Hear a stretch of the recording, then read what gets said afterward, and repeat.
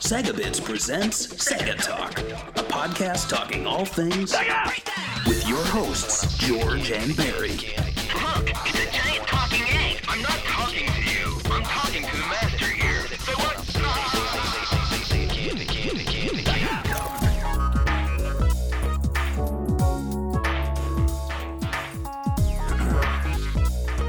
Hello and welcome to Sega Talk episode number 53. I'm your host George, and with me, like Tails with Sonic, is Barry. Was that Wow. not a good Tails. intro? I mean, like, you want to be Amy or Knuckles, but I thought you were more of a Tails person. I'll be All Tails. I'll be Tails. So before we get into Sonic Advance, which is today's game we're going to be talking about, I just want to thank all our Patreons for supporting the podcast. I do know we have one coming up very soon where somebody paid us to talk about a game they wanted. I kind of want to keep it a surprise. And when that episode comes up in October, you guys will obviously know. And if you guys want your own episode read, just check out our Patreon at patreon.com/segabits. I screwed that all up. Yeah. But yeah, go on. I think that's in 2 episodes, right? So that'll be cool. Yeah. I'm looking forward to that. Oh, I'm doing the notes for that one then. But that's fine. I mean, I kind of wanted to do it, so I'm happy. And at the end of this, I will reveal what I'm doing. I've thought about it. Oh, okay. Usually I don't think about it. I just make it up. And last time I was like, Sonic Advance, and now I have to do Sonic Advance, even though I kind of didn't want to. I don't have that much nostalgia with this game. But the more I actually played it this weekend, the more I appreciated some of the stuff it did, especially for... Well, we'll talk about it in a little bit, but let me do the intro. Today's game is Sonic Advance on the Game Boy Advance, which came out in Japan on December 20th, 2001. We didn't get it in North America until February 3rd, 2002, and Europe, March 8th, 2002. The game was co-developed by Sonic Team and Dimps, making this the first Sonic game created by Dimps, who would go on to create the Rush series and 2D boost gameplay, and also make handheld versions of console games like Lost World and Generations. So, Barry, let's open it up with your history with the game, and what do you think about the game today? Because, like, there's some oddities, like, this is a 2D game, but it's in modern Sonic look. Yeah, I mean, this game definitely was targeting me, and unfortunately I did not have a Game Boy Advance at the time of release. I mean, when you think about this era, like 2001, 2002, the Dreamcast was just discontinued. Sega fans were kind of like trying to find a new home. And so, like, if you were a rich kid, you'd be like, oh, I got the GameCube, the PS2, and the Xbox. I'm good. If you were like me and you didn't really have the money, it was just kind of like you had to pick. And I picked the PS2, and I regretted that because it turned out to just be like ports of Crazy Taxi and all that. And then I saw the GameCube kids, they were playing Sonic Adventure. I'm like, I played that. I saw the Xbox and I saw Jet Set Radio Future, and I was like, oh man. So I got an Xbox like a year later. And at the same time, these Sonic games started coming out for the Game Boy Advance, and I was like, I can't do this. Like, I just got a PS2, I just got an Xbox. I'll wait it out. So I waited it out for not too long. I probably got a Game Boy Advance in like 2007, 2006. Okay. I got a very beat up Game Boy Advance SP, backlit, and if you want to hear the story about that, it's on our Gunstar Superheroes episode. And one of the first games I picked up, of course, was Sonic Advance. I actually got it boxed, which is surprising because it was like used. And you never see that at GameStop or anything. That's true. And I'm pretty sure by that time all of the Game Boy Advance Sonic games were out, so I very quickly picked them all up. And my first experience with it was just like, it was so cool because you have to remember at this time we were not playing that many 2D Sonic games. Like, it was Sonic 3 and Knuckles, and that was pretty much it. So this was really kind of a big deal. Now, I know there was man, what was that one? Sonic Pocket Adventure for the game, for the N-Gage. Man, what's Neo Geo Pocket Color? Oh, okay, yeah, and, you're right. And the N-Gage, you're right. It was on N-Gage. But that one was really just kind of like a little remix of previous stages with a green-eyed Sonic. Like, it was like Sonic 1 and 2 combined. But this one, it was so surreal to see Sonic Adventure characters, to see something pre-Shadow, because I think not much is said within like the Sonic community about that wonderful, wonderful time between Sonic Adventure and right before Sonic Adventure 2, where we had these like new designs. It was really fun and exciting, but it was right before the plot got all crazy. Shadow became like the second most popular character. So to be playing this game, it was almost like a time capsule of a very short period of time in the Sonic franchise, where Big was relevant, where Shadow wasn't there. I think the only other game I can think of is Sonic Shuffle, which was also of that era. So, I mean, I have great memories of the game. It just played really well. It felt like a Sonic game. I have really nothing negative to say about it. How about you? This is one of those games where, like, I first learned about emulation. Kind of weird, right? Like, yeah. I remember someone in high school showing me, like, oh, look, you could emulate Game Boy Advance games, and everybody in class would play, like, the Pokemon games, and I was like, oh, I could try all the Sega games that they released on the Game Boy Advance since I didn't have one. And these were the games I would play, and some other stuff. And then when I finally got my own Game Boy, when the SP Lite came out, like, I wanted one with a backlight. So I waited all the way till the SP Lite came out with the brighter screen. And then I finally was able to go to GameStop and pick a bunch of these games up for almost nothing, because I think at the time, I think it was like they were trying to transition to the DS, or at least it was getting close to that point. So you could pick up these Sonic games for like a couple bucks. I mean, they didn't come complete sometimes, but they were pretty cheap. I think they're still really cheap if you look at them online. They are. Yeah. So, yeah. And just from looking at when I picked up a Game Boy Advance, like I'm looking here, the system was ceased production December 2009, which is actually fitting we're talking about this now, because the 3DS was just announced to be discontinued. Wow. So, yeah, so it's like, I mean, at that time, I was buying into it very late. So imagine me now buying a 3DS game in 2020, just as the console's dying out. Like, I came to it late. So it almost felt like a retro nostalgia game, even though it was only like 4 or 5 years old at the time. And my opinion on the game was it always kind of reminded me if like Sonic like had a Super Nintendo game, because like the visuals weren't really like Sega Genesis, like it was more like a Super Nintendo game. They always reminded me of. The physics weren't like the Genesis had like a very specific physics. In my mind, when I played, I was like, oh, this is just Sega doing a Super Nintendo twist on the Game Boy Advance of classic Sonic, but using modern aesthetics.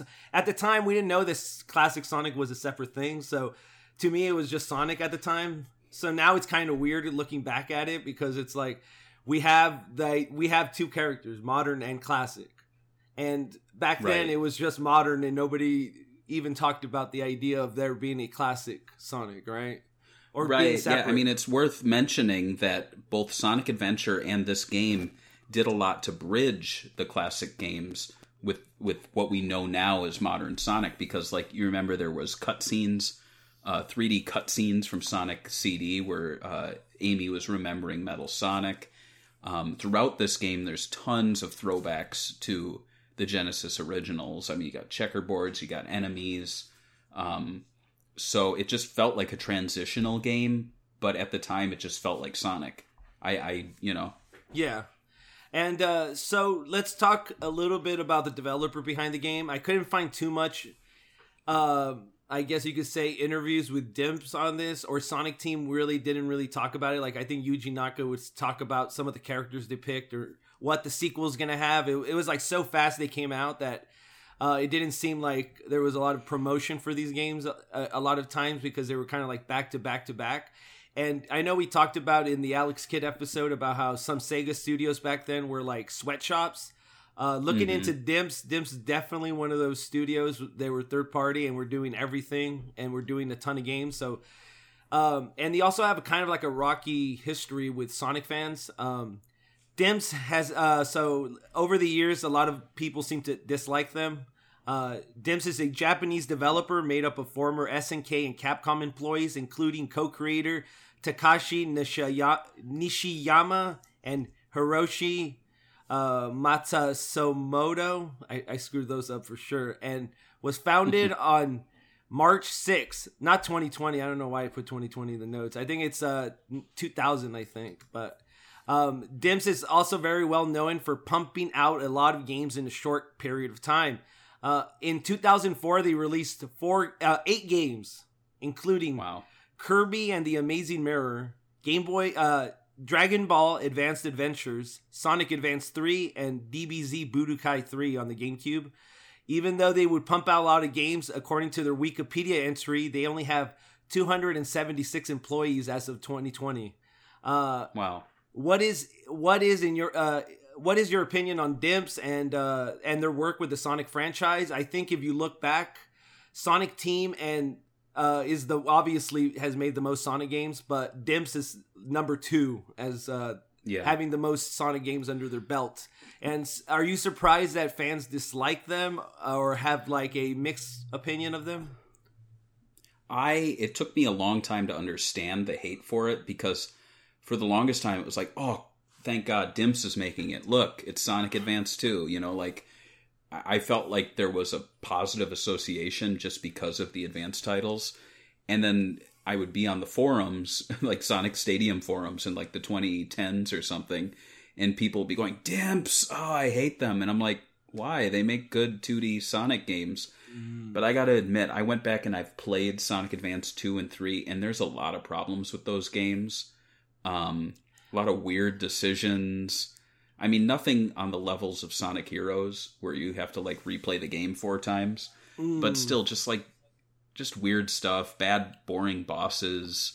I mean, there's some interesting ideas, but like, I'll play Sonic Advance and it feels like a Sonic game. I'll play Sonic Advance 2 and 3 and it feels like they're trying too many different things that just don't really work. Kind of like how, like, I'd compare it to Knuckles Chaotix with the elastic band thing. Like, it's cool, but when you go back and play it, you're like, there's something off with this game. Like, levels are too long.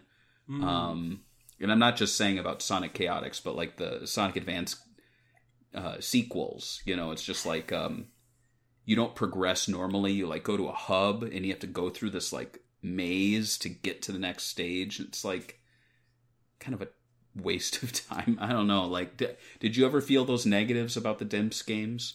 I have to agree. Like, when I first played Sonic Rush, I really enjoyed it because it was kind of fresh at the time, the boost gameplay and stuff.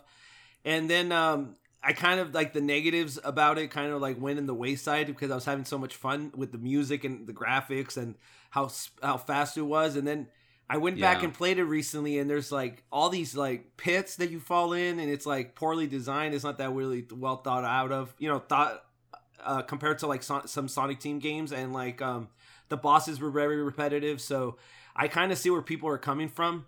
I think they have this like initial like, oh, if you just play them and ignore all the negatives, I think there's enough positives within them. But I think it's pretty obvious that they were being rushed with all these games and they were working on like 4 or 5 games. And I think I like to cut teams like this slack and say, well, look at this. But I could see Sonic fans going like, oh no, they're just garbage and I don't really want to play them.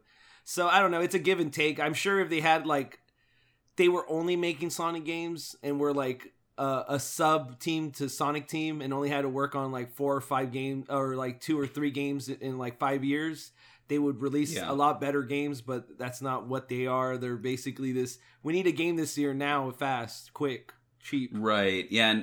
And I mean, I completely forgot about the Rush games. Like the first one, it's fun, but you see, there are some problems with it. The Sonic Rush Adventure, I thought that was kind of fresh. I liked the whole thing with Blaze and like the boats and the water and all that kind of stuff. Like that was cool.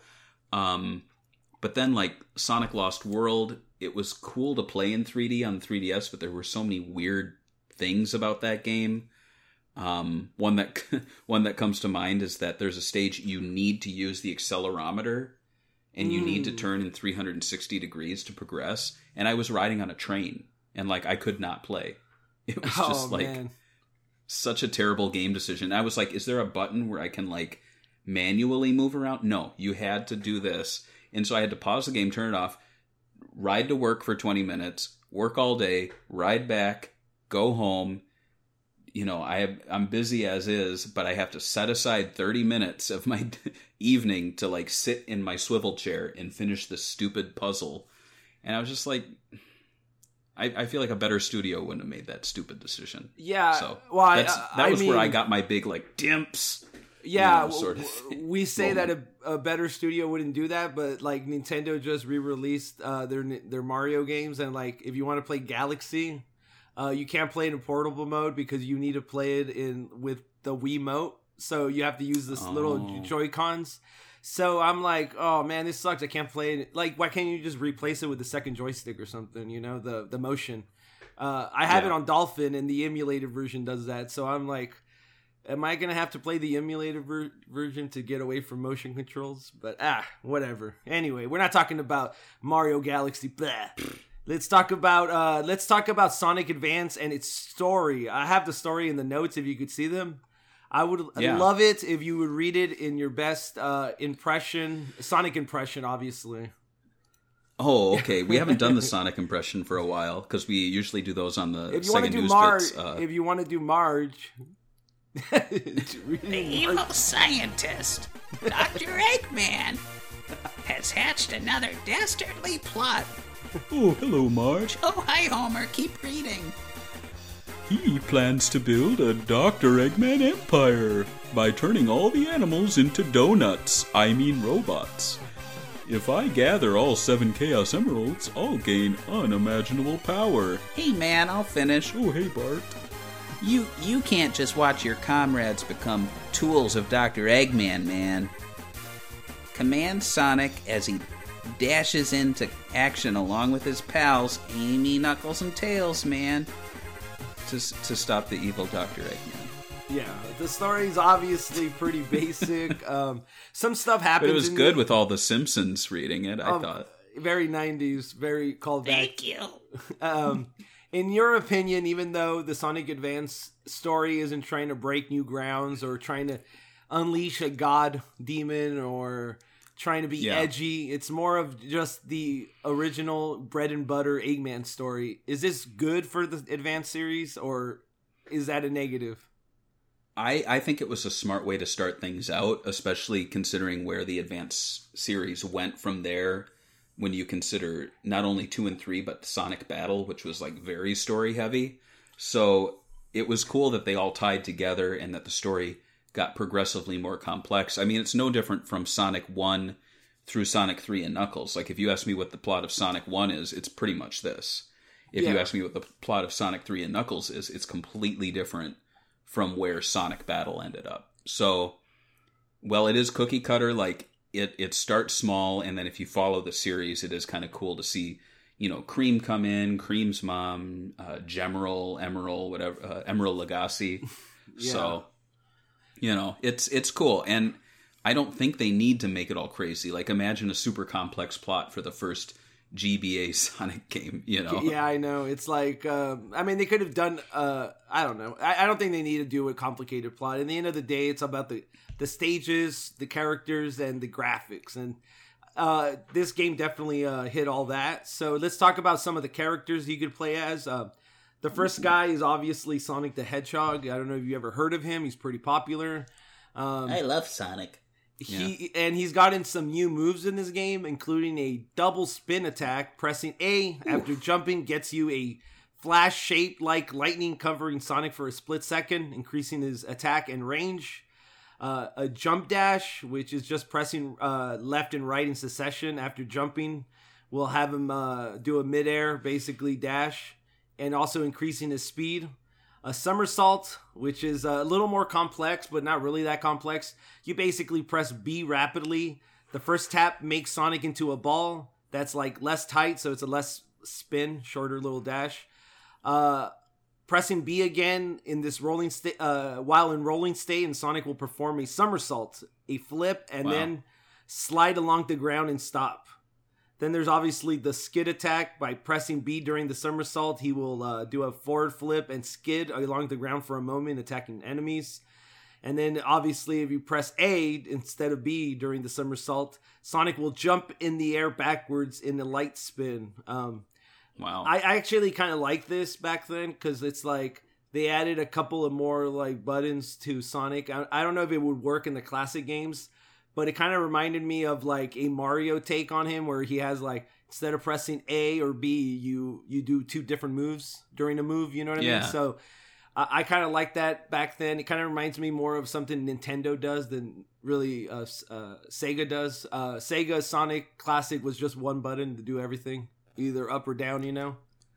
Right, yeah, and I'd say, too, that kind of reminds me of Sonic Lost World, where they, instead of having a gimmick like the Werehog or something like a boost, they spent a lot of time focusing on new moves and new fun ways to move Sonic around. And I think, well, I did give them grief for their, you know, like accelerometer controls.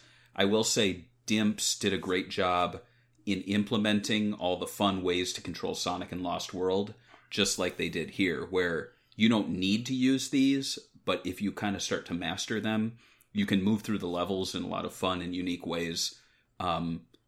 You know, very different from, like you were saying, the original Sonic games, because this is a lot more like a Mario approach, where, you know, they, even in 3D Mario, like I was playing 64 recently, and I completely forgot that you can jump like, woo, woohoo, woohoo, Yeah. you know, like, Yeah. and that's kind of like Sonic here. There's all these fun little moves. So it's cool. But if you do go into this playing it like a Genesis game, you're going to start doing all these moves at random, and you're like, what the hell's going on? So you got to read. Definitely look at the moves and practice them. It's not like the old games for sure. The next character we have, unsurprisingly, of course, is Sonic 2's Miles Tails, basically. He has basically a very short moveset. They probably didn't really know what to do with him, but he's got a flying, just like the Genesis game. Tails can fly after you press A. He won't stop flying unless he lands on something. If you attack while in midair, but not flying, you know, when you're falling down, you can damage enemies. Tails flies for about 8 seconds in the game. But if you're in the water, he just swims, which is different, and you can damage characters while you're swimming. And then obviously Tails attacks, which is pressing B. I mean, there's not much to Tails, really. He's pretty bread and butter, Tails, with the flying and the just pressing B with his tail. And then we got next Knuckles, which, I mean, none of these characters are that surprising. I think the only surprising one is Amy, which is last. But he's got his basic Sonic 3 moveset where he could glide. I think we all know how that works. He climbs like he does in Sonic 3. He also has Float, which is a water thing where he can float on the surface where other characters can do. And you can press up and down. Knuckles also has a punch combo, which I think is basically out of Adventure. Pressing B, you could press it 1 or 2 times to do combos, and then if you press B quickly enough, you do an uppercut, which is another move, and that's basically his moveset. It's very Mario 64, I guess, with not really, I guess it's more Knuckles from, it's kind of like a mix of the classic Knuckles and the Adventure Knuckles in the 2D thing, so pretty cool. Anything you want to say about him? Why are they calling him a rascal anteater? Does he not? I've never seen him eat ants. Why would they call him that? I have no idea. Knuckles is a rascal anteater. I mean, I guess an echidna is like a type of anteater, maybe. Are they? I don't know. I don't think so. If anybody out there knows Knuckles lore, let us know in the comments. You this. Can, if you're in Washington D.C., you can go to the Museum of Natural History, and they have a stuffed echidna. I saw it. Oh yeah. So. Yeah, I posted it on our social media back then. I don't think people liked seeing it, though. Oh, no. So the last character we have is Amy Rose. She has a unique set of moves. I think she's the most interesting character in here because she hasn't been represented in 2D. This is kind of what... this should have been a character that was playable in Sonic CD, in my opinion, but we finally got her in Sonic Advance in the 2D game. She has a move called Giant Steps, which is used the same way as Sonic Spin Dash, but you could abuse it by just doing it over and over again, and she does these leaps. Head Slide Attack, which is basically pressing B during the Giant Step. And Hammer Jump, pressing down and B while on the ground. Amy smashes her hammer into it and launches in the air. No mercy showing, of course. Hammer Whirl. If you're pressing down and B in midair, she'll swirl her hammer, hitting everything. She has a bunch of other hammer attacks. One of them is a high jump where you could hit actual springs, and she does like a huge jump, bigger than any other character. So she has interesting moves. She has hammer attacks too. And her whole thing is based on her hammer, obviously, which I like because I thought it was interesting in Sonic Adventure, but I kind of didn't think they did enough with her in Sonic Adventure. They just was kind of an afterthought. Something I didn't put notes about, but we kind of should talk about, or at least mention, is these character models they did, or at least character sketches for all these baddies. Something that Sonic Adventure and Sonic 3D games kind of stopped doing is the unique, classic type of badniks. And this one kind of brought it back. They're basically copying the originals. Most of these that I see. I mean, anything here that jumps out at you that was like, oh, that's original. I mean, no, a lot of them actually a lot of them just seem like they are picked up from previous games, but with little changes. Like the Blowfish looks a little different. There's that weird knuckle frog, Robo Knuckles. You know, I think the big one is the Metal Knuckles. That one's completely new, which I thought was pretty cool. But yeah, like you're saying, ever since I think Sonic Adventure 2 started to bring in the gun robots, and you did have animal badniks, but not nearly as many. And it really wasn't until I want to say Sonic Colors that they made a big comeback. But I feel like the animal robots are something the series was severely lacking for many years, and still is. Yeah. You think they just do it because it's cheaper, like in Unleashed, just to put all these... Yeah, that's what I think. Just copy and paste it, put them in the way, smash through them. I like this whole look better. Happy that Dimps actually went back and did these kind of robots and didn't just use gun robots. It would have made the game a lot lamer. Yeah. So what out of these 4 characters that we talked about, Amy, Knuckles, Tails, Sonic, which one do you usually play as? Usually I will play as Sonic. However, when I first got the game, I did try Amy as soon as I could because, and I don't remember if they unlock as you play or if they're all unlocked at once, but, yeah, just out of sheer curiosity, because like you said, in Sonic Adventure, she was just kind of like a very slow-moving character, a little more exploration and platforming based, not speed based. So to have her here be a little faster, have some better attack moves was interesting. I will say she's kind of like the hard mode though, just because you're not used to progressing through stages like that, so you have to kind of relearn how to play through the game. But it's fun, it's rewarding. I think all the characters are very unique and fun to play as, so I will say that it's fun to play through the game as all of them, unlike, some Sonic games where it's just kind of like cookie cutter. Like in Sonic Adventure 2, as much as I like that game, Sonic and Shadow are pretty much the same. Tails and Eggman, pretty much the same. Knuckles and Rouge, pretty much the same. Oh, yeah. So here it's nice to have 4 different play styles. Who's your favorite little guy? Obviously, I have to go with my girl Tails. My girl Tails, yes. Oh. My girl Amy, because... Breaking news. She doesn't get... Yes, Tails is a girl. She doesn't get enough credit, and I think that Sonic games severely lack female playable characters that are cool. Oh, yeah. Even though I think Amy's classics one is cooler than the modern look, but we have to get it where we can get it, because... I don't think they're gonna add Amy. Maybe in the next Mania game, maybe. But I'm surprised. I'm surprised it didn't add them in this one as DLC because they already have enough boys. 5 boys. We need 1 girl at least.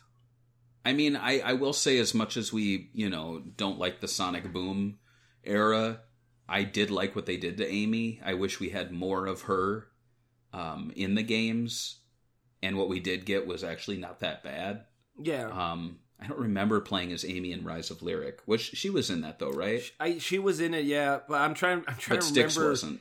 Styx was in it, but she was like, I don't know, dude. An like NPC. She was an NPC, and her characterization was all like wonky. Like it wasn't even the same character. Like they didn't know what she was supposed to be at the time. You could tell. So right, yeah. But I will say Amy was really good in that, and it's kind of a shame that they put her by the wayside again. Like if anything, Sonic Mania Plus, it's a little boy heavy. Like definitely. I'm actually kind of surprised that the guys who made that didn't throw Amy in, because it feels like it was from an era where there was a lot more, like especially from Westerners, like a lot more emphasis on putting females in games.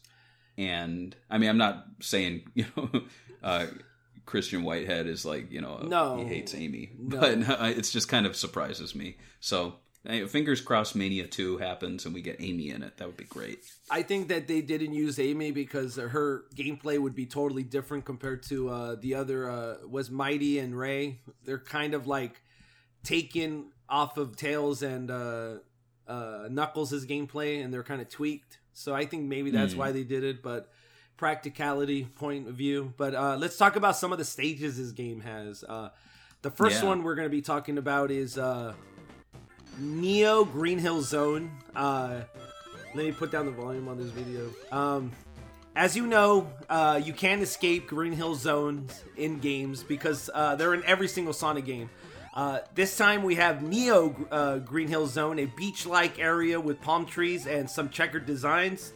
The name seems to be a fact that Neo Green Hill Zone was used as a prototype name in Sonic 2 stages. One that became Aquatic Ruin Zone, which we talked about in the past. What is your opinion on Neo Green Hill Zone? I thought it was cool. It felt like Sonic Adventure's first stage in 2D.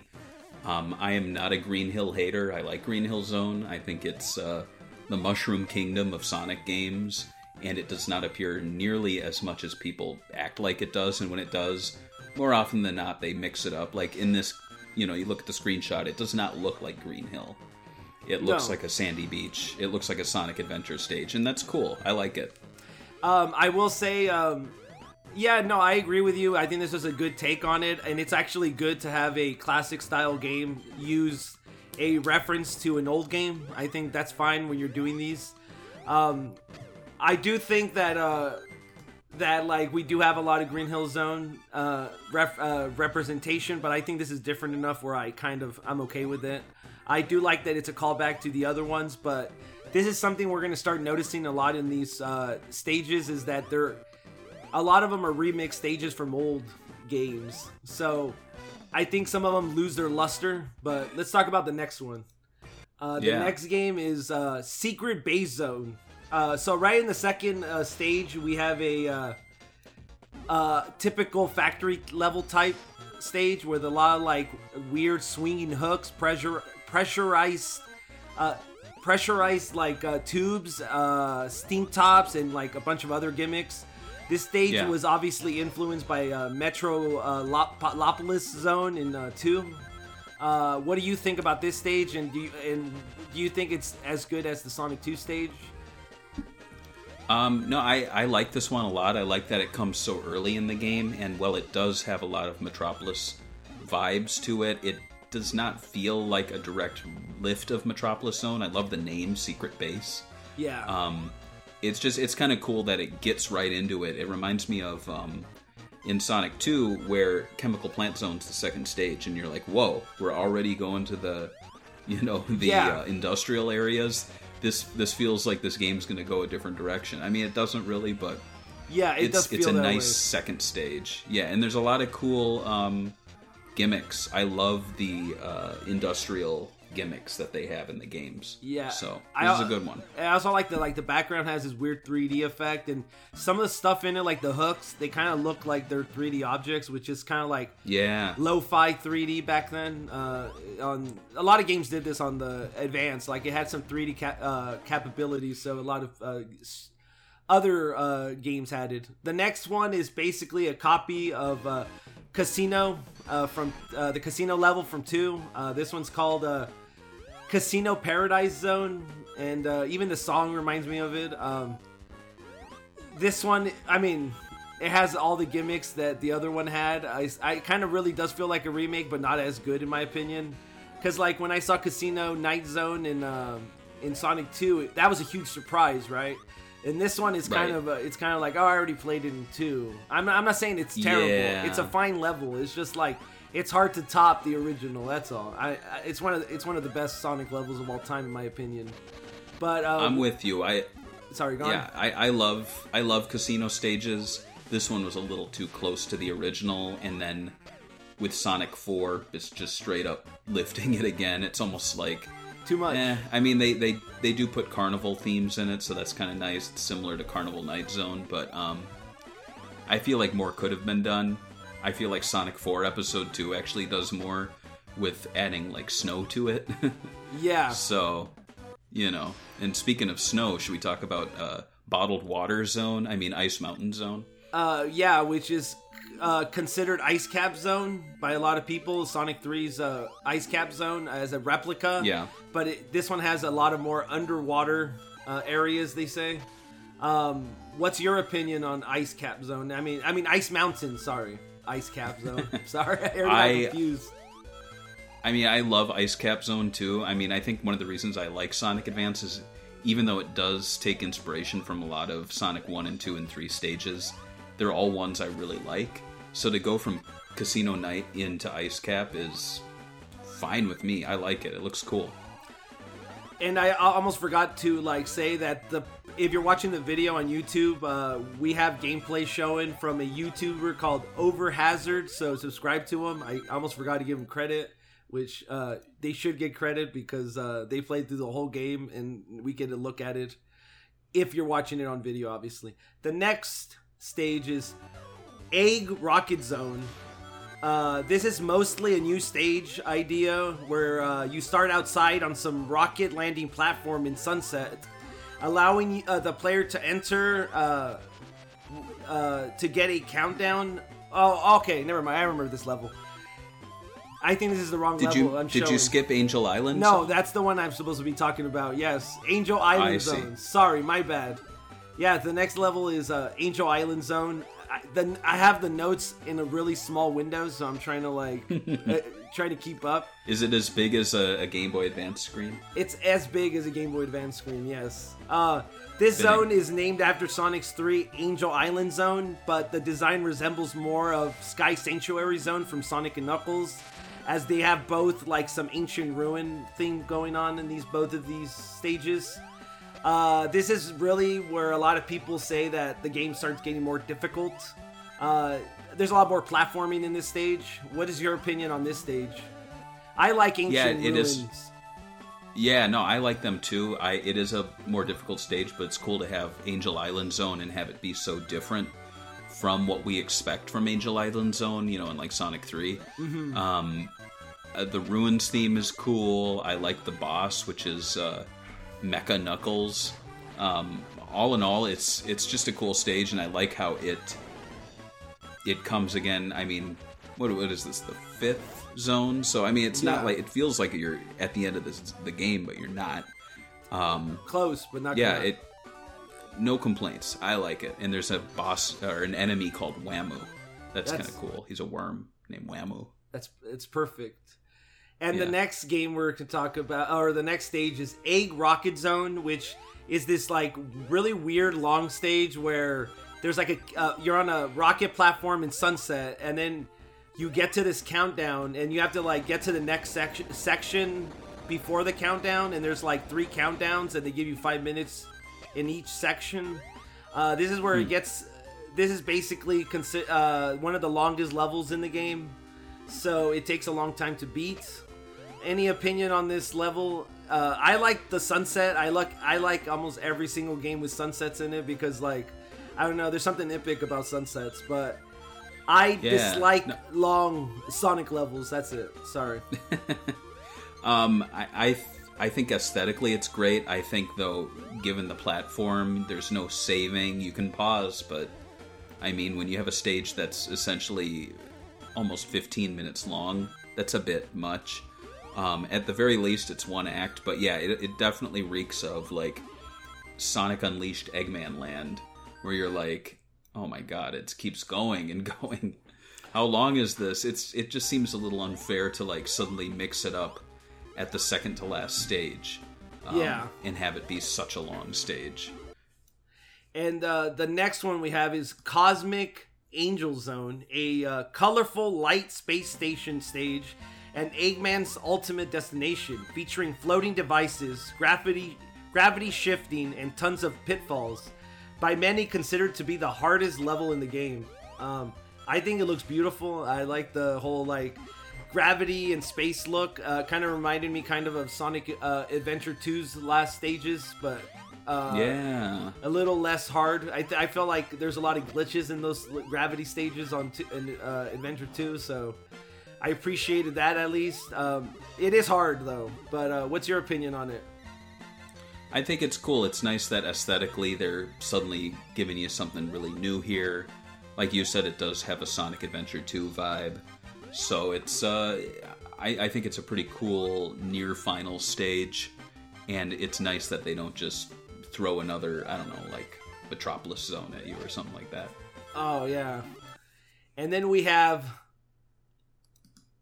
the last stage being X Zone. Have you heard? You remember this? This is basically kind of like the last stage for Sonic 2, where you have to do a series of boss fights. In this one, you do a boss fight of Eggman from from Green Hill Zone 1, which is basically the ball and whatever. You know what I'm talking about. And I know what you mean, yeah. And then there's the other one is Dr. Eggman, the Drill Eggman from Sonic 2's Emerald Hill. And then obviously the last one, Eggman X or Egg X, is the new final boss battle. So this is just a boss battle. It's just like Sonic 2, but without Metal Sonic Mecha Sonic. So, I mean, there's nothing much to talk about. It's a cool boss fight. Very classic and reminds me of the old ones. Yeah. So and then obviously if you get all the Chaos Emeralds, you get a special stage where you have to beat it with all 4 characters. You get to play as Super Sonic in the moon as you fight Super Egg Robot. And that's a special ending if you get everything and collect everything. What do you think about these kind of supersonic endings, and what do you think about this one? I think it's pretty typical with him flying and all that. Yeah. I was never a huge fan of the supersonic endings where you had to collect all the emeralds because, you know, as a kid I didn't always do that. But when I did get to play them, they were always epic. This one's no different. It's a very cool way to end the game. Very original looking. It looks cool. I mean, it's tough. Yeah. But it's the last stage with Supersonic, so of course it would be tough. I actually really love Supersonic stuff. It really gives you that one up on Mario, you know? You're thinking like, wow, this guy's basically Super Saiyan. He could do anything. He could fly on the moon. That's pretty sick. And just a special look at some of the special stages, which basically is basic. Okay, it says right here that it's kind of like Chaotix, but they really remind me more of like Sonic Adventure, Sonic 2, but instead you're like skydiving downwards instead of riding the rail, and you basically collect the rings in each stage. There's different things you could collect. There's like barriers and other things, but it's pretty basic. You collect the rings in the end, and you get the emerald or whatever it is, or what is it, Chow or whatever they're calling them on this one. So, I mean, what's your opinion on this stage? I think it's pretty much like Sonic 2's inspired, but they say Chaotix, but wasn't Chaotix like a 3D platformer? Well, Chaotix had 2 different ones. Chaotix had a drop-down one that was just to, like, collect rings, but rings were kind of pointless in that game. Okay, then it's like this, then. So that's what it's based on, yeah. Yeah, okay, then. Yeah, definitely based on that. What's your opinion on the special stages on this one, and how does it compare to other special stages, you think? Well, if you've listened to past episodes, I always talk about how I don't like special stages that utilize skills that you don't really learn as you play the game, where it just like throws a whole new gameplay style at you. Here, I'm split. Like, it's not like you're ever doing this anywhere else in the game, but it's easy enough. It's not crazy. It looks nice. Like, I don't really have any major issues with it. Sky surfing is cool, I guess. So that's you know, it's in the middle of like special stages for me. I don't love it. I don't hate it. That's good. I mean, I have to agree. It's just okay. So while the game had a full-fledged single-player mode with a secret ending, tons of zones, and 4 playable characters, what would a Sonic game be without multiplayer? And as you know, this is something that Sonic Team really focused on Sonic 2 and, you know, the other classic games. And Sonic Advance is no different, and quite frankly has a lot of extras, all things considered. Since this is the Game Boy Advance, we need to talk about the game link cables. Also, I did some research into this game, and Sonic Advance is both a single pack game and a multi-pack game, meaning if it's a single pack game, meaning that multiplayer could be played with one cart. So there's only one mode where you could play with one cart, and then everything else you would need multiple carts to run the other modes.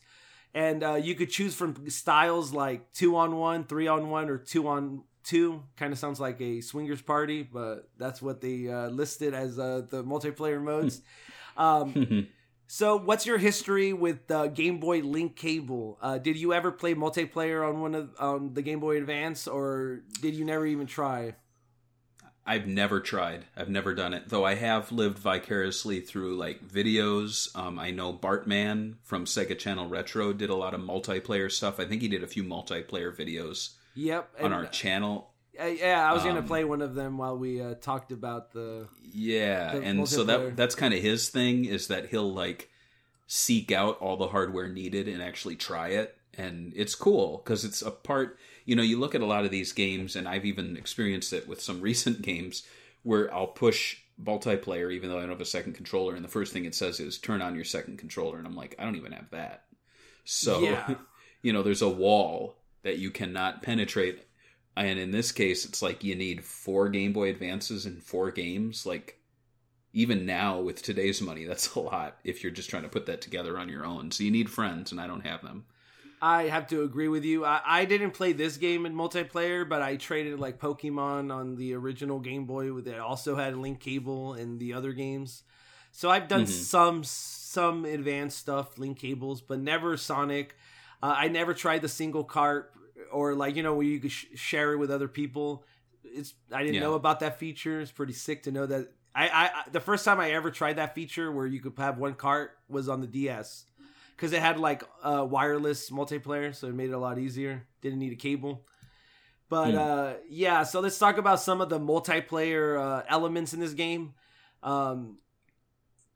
Basically, in this game, so in multiplayer, each character had like moves that they could do. Like if Sonic was spin dashing and you were a teammate of his and you touched him, it would give you a speed boost.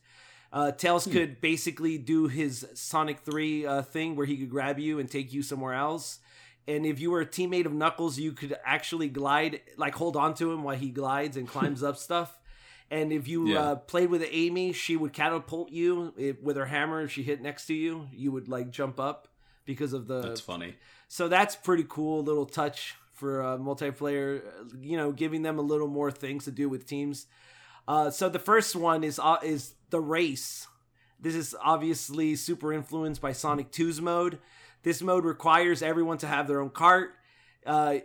You basically race in any in-game act, but the maps are cleared of enemies, and there are rotating item boxes, which offer items in random that can either hurt or help you.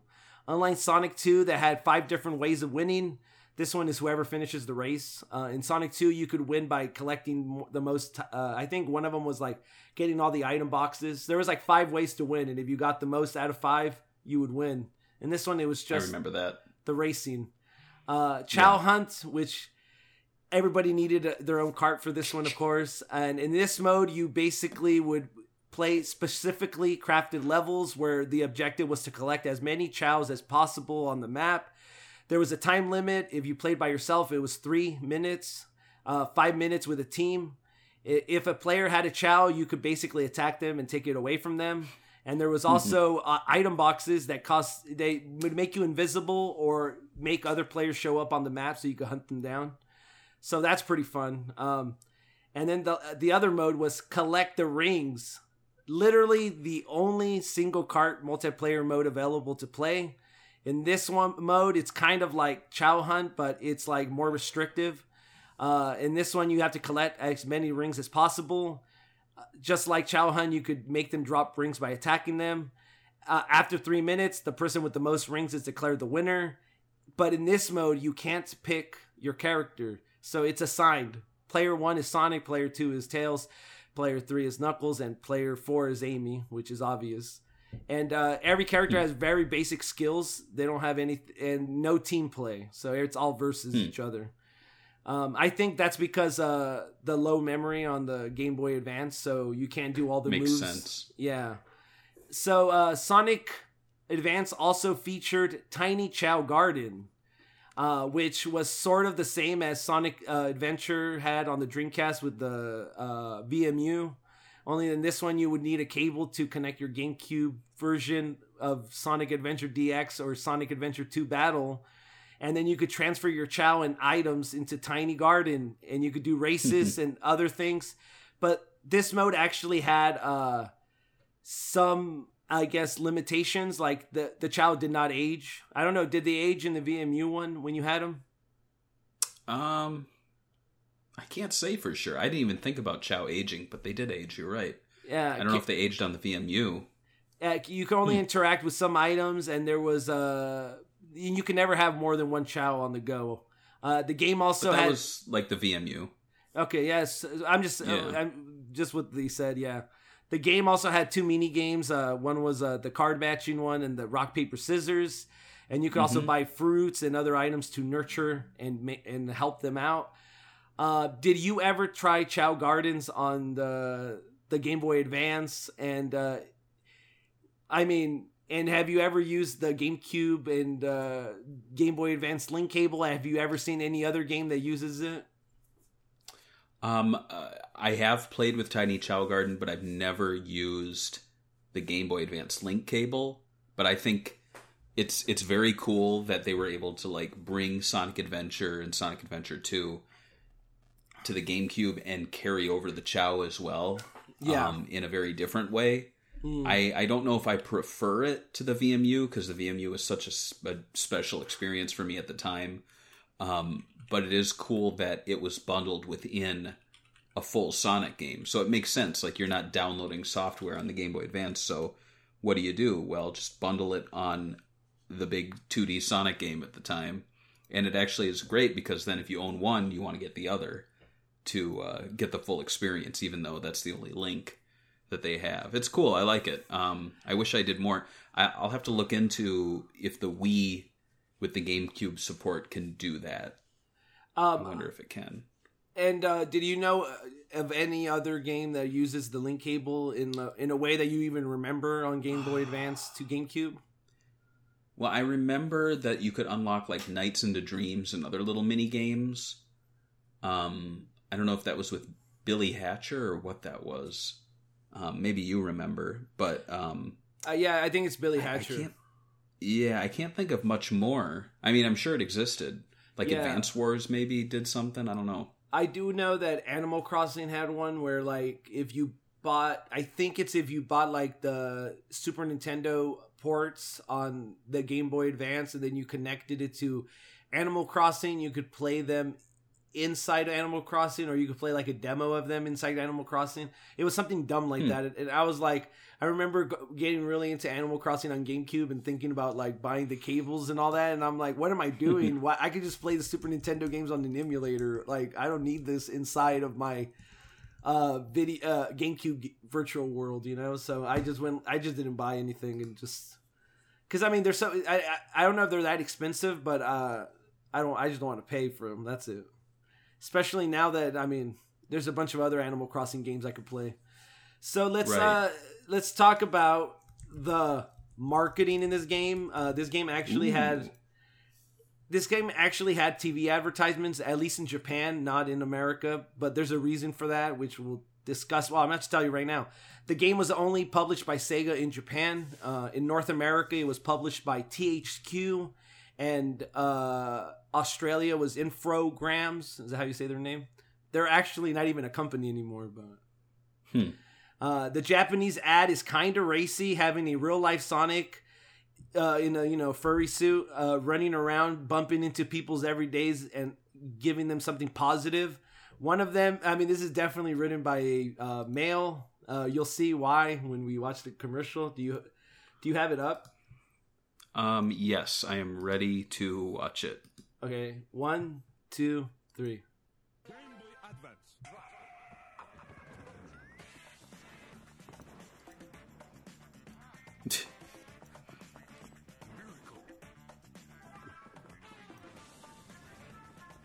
Oh, Ooh, yeah, racy. magical.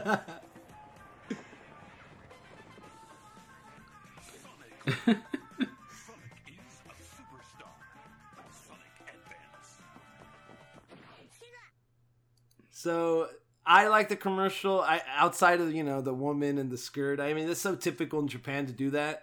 I really like I don't know. I just think it's funny, like the Sega, and like I love that it's in English, even though it's a Japanese ad for Japanese people. But it's all like some like jazzy voice. Oh, Sega, like what they think of Magical. Magical. Yeah, I love that. I love that Sega in the end, it was still very old school Sega. I mean, it was 2001, so they still had, they were barely coming out of the consoles, so they still had that I like edge. that. Yeah.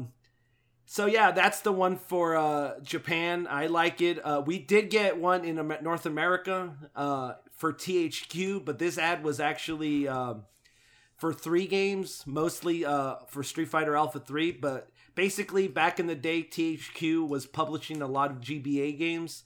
And they did a commercial for 3 of them. And the commercial has Street Fighter Alpha 3, Sonic Advance, and Tony Hawk Pro Skater 3, which I've actually played all 3 of.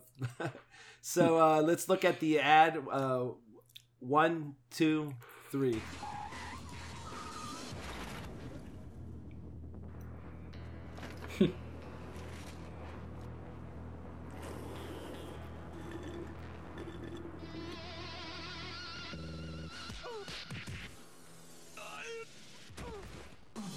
Unleash your special moves in Street Fighter Alpha 3.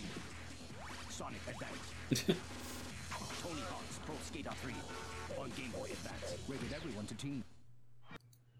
What do you think about that ad? I think it's too little gameplay. Like they're trying to like pull the whole like Sega old school like cool college kid. But like I don't think they understood it very well, and I think they should have shown more gameplay. And also, what does a Street Fighter move have to do with Sonic? I don't know. I mean, yeah, very tenuous. It was clearly a Street Fighter commercial, and they just crammed Sonic at the end.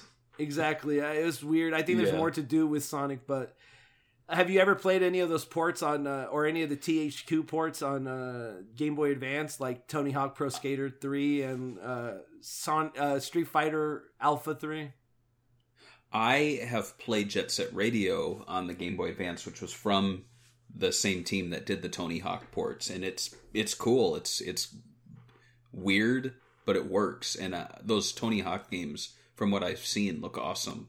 Like it's a completely different way to play, but it works, and they're super popular. I know there's a big fan base for the overhead view Tony Hawk games. Yeah, they're weird, but they're worth checking out. Yeah, they're kind of like isometric, and I always hated my isometric because I think it's hard to tell the distance. But I remember being in high school, and like I knew with someone that would always play Tony Hawk like at their house.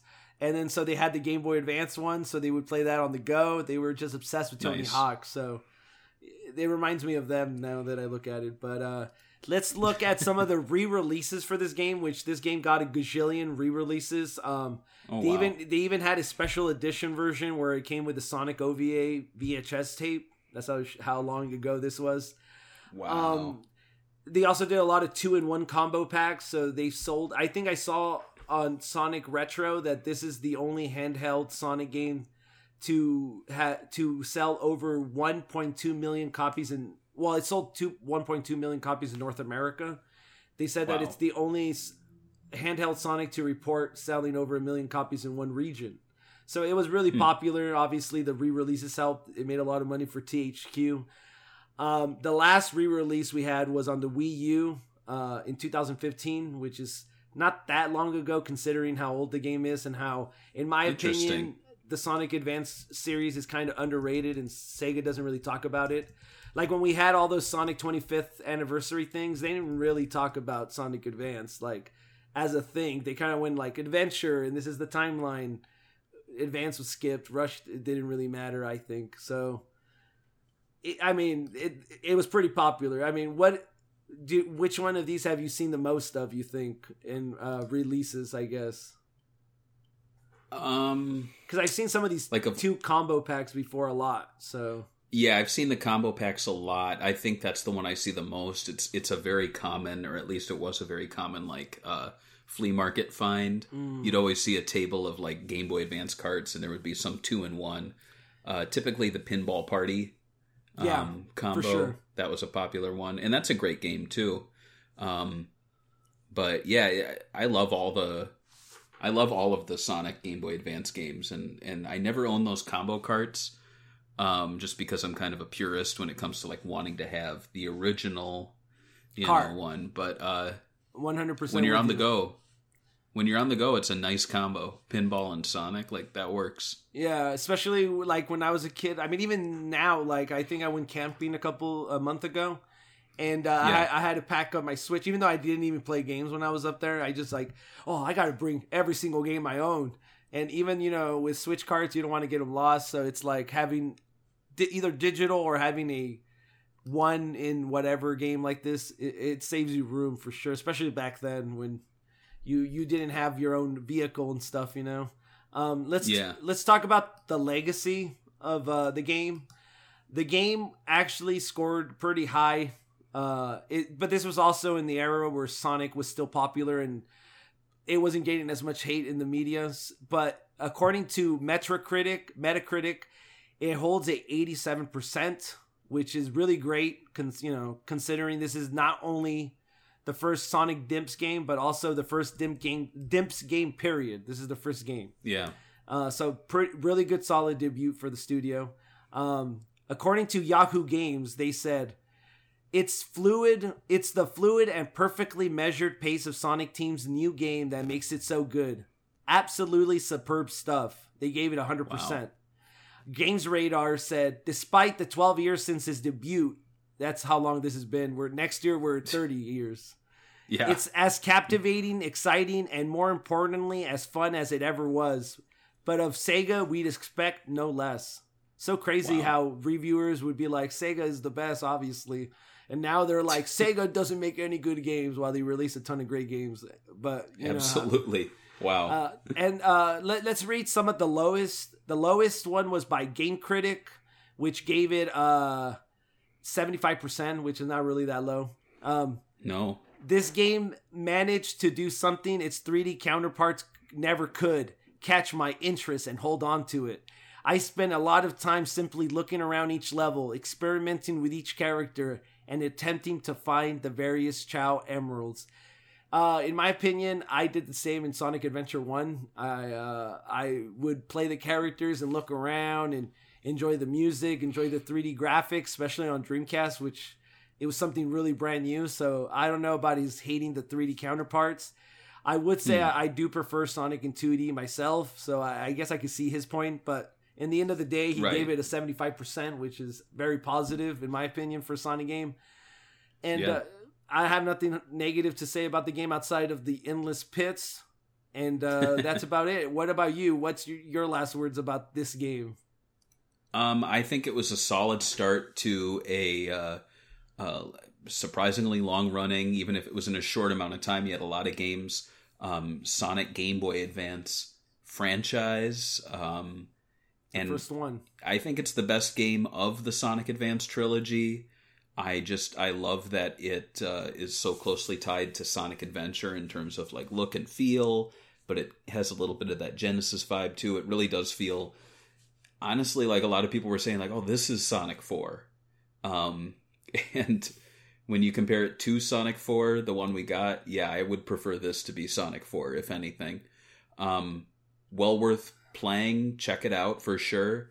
And I guess I'll read our Patreon memories. So if you are a Patreon supporter at any tier, you can share your comments, your thoughts, your memories on a game, and we will read them. And if you listen to past episodes, some people have written novels, and we have read the whole novel. But the whole novel here, because it's a tiny game, we're going to read some tiny comments. And then I will reveal what the next episode is, and then we will say our goodbyes. So here we go. We have Sega Fan 1989. He says, "It was the first Sonic game I bought on a non-Sega console. It was very weird seeing the Nintendo logo come up before a Sonic game. I didn't get a GameCube till a bit later." And then we have Nicholas Schaefer. He says, "As a kid, I couldn't afford game systems until I could buy them secondhand. My first was a Genesis and a month later a Game Boy. So when my favorite franchise was launching on the Game Boy Advance, I had to have it. I spent my whole summer vacation mowing lawns." Just sounds like I spent my whole summer vacation mowing lawns just to buy it. And it was worth it. While consoles were experimenting with 3D, the Advance and later Rush series kept us 2D fans busy during the 2000s. And I like that. It's a good memory. Good job. I bet kids these days are like, man, I wish the days of like mowing the lawn would give me a console. Now they're like $500. Poor kids. Yeah, right? Yeah. Well, now you hire a lawn service. You got to get a job with the lawn service. It's rough. It's tough. Yeah, poor kids. So here we go. So the next episode, which is going to be, what are we at right now? 55, I think. 55. 53, 54. 55. So episode 55, because we are entering the October season, I thought I'd mix things up, and I want to talk about Ghostbusters for the Sega Genesis and Mega Drive. It is a game that's very dear to my heart, one of the first games I played on the Genesis, so I think it's going to be interesting not only to discuss it, but also to talk about Ghostbusters. We don't talk movies on here, but hey, if we're covering a movie tie-in, why not talk a little bit about the movie that inspired it, too? So that'll be fun. Look forward to that. I think Compile had a hand in that, so that'll be interesting. Yeah. So there you go. Boom. Boom. I just threw something at the camera. I don't know if it worked. All right. Thanks for watching and listening to this week's Sega Talk. We'll catch you guys next time when we talk about Ghostbusters. Thank you guys. Goodbye. Boo.